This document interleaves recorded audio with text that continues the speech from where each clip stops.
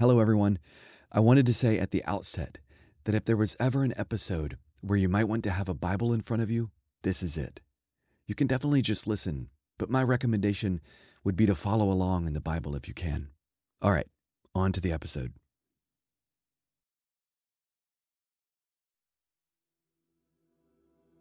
The whole world was lost in the chaos of exile. The nations were still scattered, stumbling around in the dark.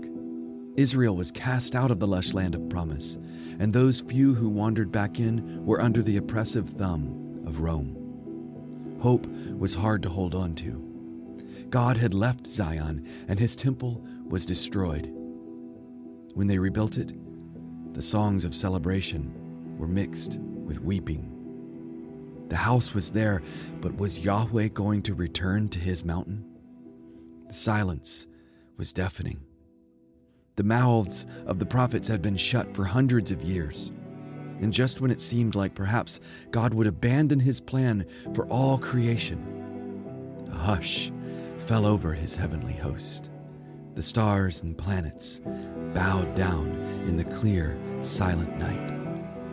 And with the gentleness of a snowflake landing just before an avalanche, the long-awaited royal son of David, the greatest great-grandson of Abraham, the everlasting King, Jesus, Emmanuel, God with us, finally appeared.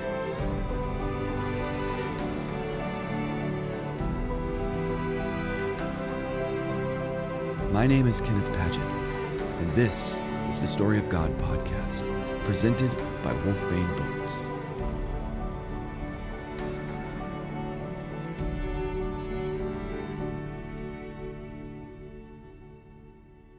From the beginning, God has desired to dwell with his people. We have seen that this is in fact the goal of creation. Remember, God's goal in creating the world was a global garden city where he will dwell in the midst of its people as an everlasting source of life and light. But in the last episode, we saw that everything was once again falling apart. But now, finally, we are going to hear about the hero of the story, who he is, and what he's doing to restore God's good goal for the world. I thought we might start in the first sentence of the New Testament, a sentence that is exploding with theological wonder. Matthew 1:1. The book of the genealogy of Jesus the Messiah, the son of David, the son of Abraham. The New Testament doesn't ease you in to an elevated theology of the person of Jesus. You don't need to guess how significant he is. Matthew tells us with his first words. But if you don't know the story of the Old Testament, you may just read right over it. Perhaps you're familiar with how John 1 is very similar to Genesis 1. Both start with "in the beginning." Well, Matthew 1 also takes its readers to Genesis. In fact, the word Genesis is in Matthew 1. The first words are biblos genesos. Biblos is a Greek word that means book. It's where we get the term Bible from. Genesos is a Greek word that means beginning. Genesis is just an anglicized pronunciation of genesos. In fact, outside of Matthew 1:1, the phrase biblos genesos is found only in the early chapters of Genesis. The first words of the New Testament should take your mind to the beginning of all things. And thus, a cosmic significance should be infused in the imagination of the reader as they move forward. Yes, the word genesos can be translated as genealogy. But I don't want us to miss what readers of the original languages can plainly see. This is a book of beginnings, of new beginnings. This is the book of the Genesis, the beginning, the origin, or the genealogy of Jesus, the Messiah, the son of David, the son of Abraham. Every weekday morning, my family sits down at the table and we have what we call Bible time. I know it's not a super clever name, but it works for us. I always begin Bible time with a series of questions to help orient our theological imaginations to better listen to and receive the words of God. These questions are big meta questions, like, what is the Bible? Or what is the goal of creation? Or why did God call Abraham? The answer to these questions are something like a lens we look through to read the text well. How can we read the Old Testament, the majority of the Bible, well, without remembering why we're tracing the history of these particular people? We can only evaluate their failings and success in light of their purpose. And that purpose is inextricably linked to their father, Abraham. Do you remember why God called Abraham? Abraham was a confused wilderness wanderer, a descendant of those who had been scattered at Babel. Remember that Babel is the Hebrew word for Babel, and Babylon. God wasn't going to let his story end in tragedy. So he launched his great plan of redemption when he called this wilderness wanderer. The call of Abraham is a direct response to Babel and all the rebellion that had led to it. In Abraham, God is going to reverse the curses of Genesis 3 through 11. He is going to bless the families of the earth by calling them back into his presence. This is why we are following the story of Abraham's family throughout the Old Testament. We are looking for the reversal of Babel, the redemption of the nations through the offspring of Abraham. And while there are glorious moments of faithfulness and blessing, the story of the Old Testament fades to black, without that great hope becoming a reality. Not only are the nations still scattered, but Abraham's descendants are themselves exiled in the east. Another meta question that comes up through this story is, who and where is the son promised to David in 2 Samuel 7?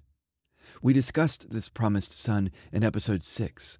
David desired to make a great house for Yahweh, a temple in the midst of the people. But Yahweh turned this moment around on David and made a promise that he would in fact make David's house great. This would be in the form of a mighty king, one of King David's sons, who would rule on an everlasting throne. His kingship would be established forever. And indeed, he would be the one who would build the temple of God. The arrival of this royal figure became the hope of the nation, and a theology of the Messiah began to take shape. A king was coming. But David's sons, one after the other, were failures. Yes, Solomon was indeed a partial fulfillment of this promise. He built the temple, and he is noted as the most glorious of the Davidic kings, and his rule represents the height of Israel's stature as a nation. But Solomon was a lost and conflicted soul. He fell into idolatry and immorality.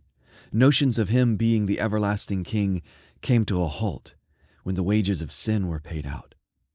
Eventually, after his death, the nation was ripped apart in civil war, plagued by rebellion and idolatry, and then the two factions were carted off into exile. The Davidic line of kings was lost and never reestablished. The people of God once again find themselves in Babel. Now, throughout this tragic story, there were prophetic utterances that God was going to end the exile, that he was going to establish the Messiah on the throne of David, and that the nations would stream into Jerusalem to know the eternal King of Zion. But 400 years of silence can be as heartbreaking and hope-draining as 400 years in slavery. This brings us back to Matthew 1:1. Who is this book about? Jesus, the Messiah, the son of David, the son of Abraham. Can you hear the wonder of this sentence?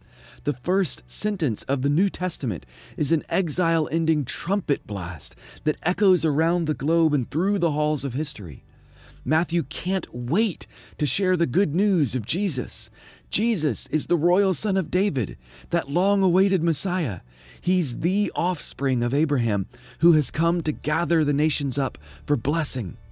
He is the saving King of Israel and indeed the saving King of the whole world. The covenants God made with Abraham and David are two massive pillars that hold together the story of God. And Jesus fulfills both promises. You'll notice that in the story of God with us, and in all the story of God books, we always structure our retelling of the Old Testament around these two covenants. This declaration of Jesus' saving kingship is followed by a genealogy. And this genealogy is structured to show that Jesus is the exile-ending king. It moves from Abraham to King David, from King David to the Babylonian exile, and from the Babylonian exile to King Jesus. The exile ends in Jesus. Matthew is showing us how the grand narrative of the Old Testament finds its fulfillment in Jesus. Jesus' everlasting exile-ending kingship is embedded in the structure of his genealogy. And to think that some people think that genealogies are boring in the Bible. In fact, the genealogy is 3 sets of 14 generations. Look at verse 17. Matthew really wants us to know this, but why? Well, in the Hebrew language, there are no characters for numbers, so they use letters to double as numbers. Matthew is pointing out the repetition of 14 for a reason. If you add the numerical value of David's name together, you get 14. Matthew is highlighting, underlining, and putting in bold letters Jesus' saving Davidic kingship. So let's stick with Matthew 1 just a bit longer. We've already seen that Matthew is a literary genius and has wasted no time to herald the good news that Jesus is the long-awaited, everlasting, exile-ending king who will draw the nations into God's presence for blessing. By the way, he did all that by saying that he's the son of David, the son of Abraham, and then giving us a genealogy. But as the chapter continues, he goes further into Jesus' identity. In a short narrative you have likely heard before, there's a young gal named Mary and a man named Joseph, and an angel appears to Joseph in a dream. A child will be born, and we are told this coming child has 2 names. The first, and the one that he will go by, is Jesus, which is Yeshua in the Hebrew. This name means Yahweh's salvation. This is followed up by the name Emmanuel, which of course means God with us. Because this story is so familiar to us, we may actually miss the theological bomb that Matthew has just detonated in the story of the Bible. God himself, not Adam, not Noah, not Abraham, not Moses, not David, God himself has entered into the story to bring about his saving purposes. And maybe the craziest part is that he hasn't ditched his rebellious people to do it.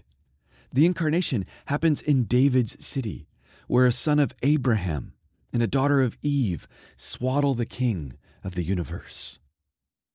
Let me just press a little further into Matthew's account of the saving king so that we can get a better sense of this. Matthew is telling us that Jesus is the offspring of Abraham. He's the new Davidic king. But he's also a figure like Moses who will lead a new exodus out of exile. He is taking the mantle of Israel on his shoulders. Remember the purpose of Abraham's offspring. They are the means by which God will reverse the scattering of the nations at Babel. Jesus is the true and righteous Israelite. But the most mind-blowing reality of all is that he is also Yahweh himself. Now let me show you how Matthew says all of this, because he doesn't say it like I just did. He says it by repeating storied patterns from the Old Testament. It might be handy to have a Bible nearby at this point. Have you ever wondered what Jesus' granddad's name was? Maybe not, but we know it, and it's a little interesting. Matthew 1:16 tells us that it was Jacob. Okay, well, you've heard that name if you're familiar with Genesis. Abraham, Isaac, and Jacob. In fact, the Jacob of Genesis is the only Jacob in the whole Old Testament. So Jesus' grandfather on the first page of the New Testament is the first Jacob in the Bible since the original. And if you know the story, in Genesis, Jacob's name was changed to Israel. But get this, Jacob in Matthew 1 has a son named Joseph. Interesting. Now we learn in the birth narrative that Joseph is known for his dreams.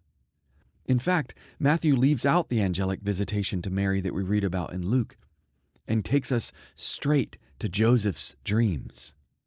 Jacob, Joseph the dreamer, I hope you're picking up big Genesis vibes right now. In Matthew 2, when Jesus is born, there is a tyrant king who wants to kill Israelite boys. To escape this, Joseph and Mary take Jesus to Egypt, of all places. When they hear that Herod is dead, the text says, "For those who were seeking the life of the child are dead," which is a very close echo of Exodus 4:16. So at the end of Matthew 2, Jesus, like Israel, comes out of Egypt. Again, notice that in Exodus 4:22, Yahweh declares that the nation of Israel is his son, a son he will bring out of Egypt. So in Matthew 1, Jacob has a son named Joseph who is a dreamer. In Matthew 2, Joseph and his offspring go down into Egypt. There's a tyrant king killing the sons of Israel. Jesus comes out of Egypt to fulfill what the prophet says, "Out of Egypt I called my son." This is so cool. Jesus' birth story is the same as Israel's. But let's look just a little further into the structure of the opening chapters of Matthew's gospel. In Matthew 3, Jesus goes through the waters of baptism, like Israel going through the sea. In Matthew 4, Jesus goes into the wilderness, like Israel did. And then, Matthew 5, Jesus comes to a mountain, like Israel coming to Sinai. This is absolutely amazing to me. Jesus is Israel. In the opening chapters of Matthew, Jesus' story is Israel's story. But the most amazing part is this. When Jesus gets to the mountain, he isn't Israel awaiting the oracles of Yahweh at the foot of the mountain. He isn't Moses bringing the oracles to and fro. His voice is the voice of Yahweh on the mountaintop. Jesus is Yahweh. He is Emmanuel, God with us. Do you remember the last episode? Israel was drunk on the worship of false gods. Yahweh left the temple. The city of Jerusalem was destroyed. After Yahweh leaves the temple in Ezekiel 10, we never read about him coming back to the temple, even after it is rebuilt.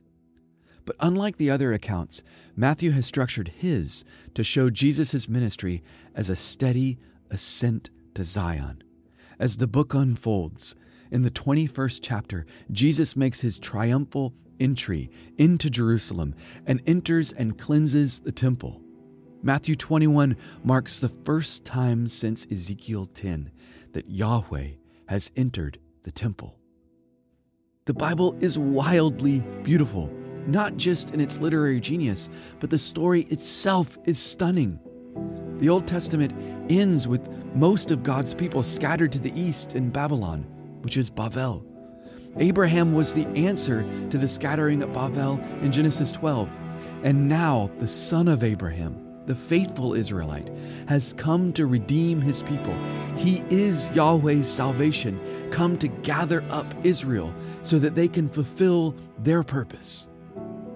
The first sentence of Matthew tells us that Jesus is an everlasting king who has come to gather up the scattered families of the earth.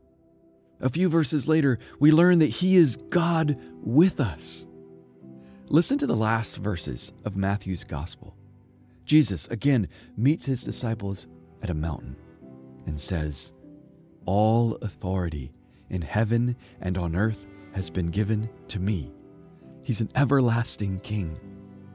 So go and make disciples of the nations. He's gathering up the scattered families of the earth, baptizing them into the name of the Father and the Son and the Holy Spirit, teaching them to keep all that I have commanded you. And look, I am with you always to the end of the age. He is Emmanuel, God with us. Matthew has bookended his account with the wonderful reality that Jesus is the eternal King, who is bringing exile to an end, and not just the exile of Israel, but of the whole world. He is gathering up the nations, and he promises to be with us forever.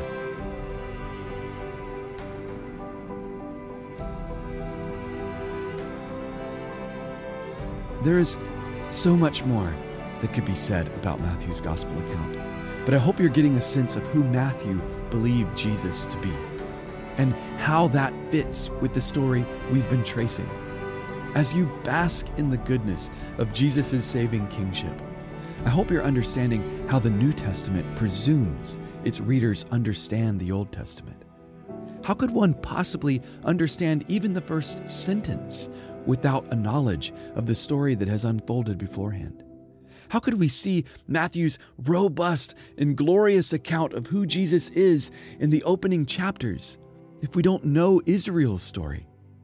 Yes, the raw details of Jesus can be passed on and received unto salvation.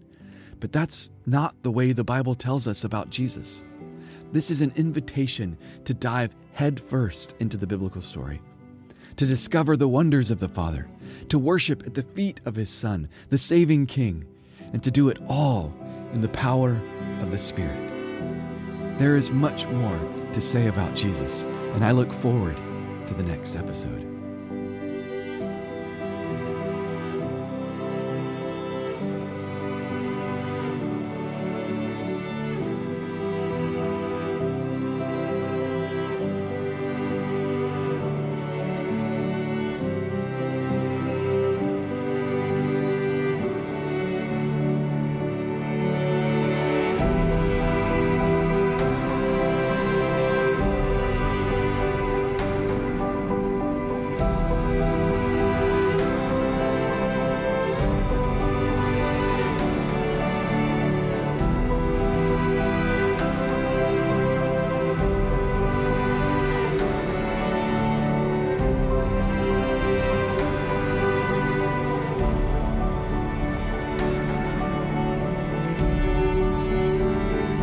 If you are enjoying the Story of God podcast and think it will be helpful for others, please consider sharing it, or maybe even leave a review on your favorite podcast platform. Thank you. This episode of the Story of God podcast was presented by Wolfbane Books. Please visit us at wolfbanebooks.com or on social media at Wolfbane Books.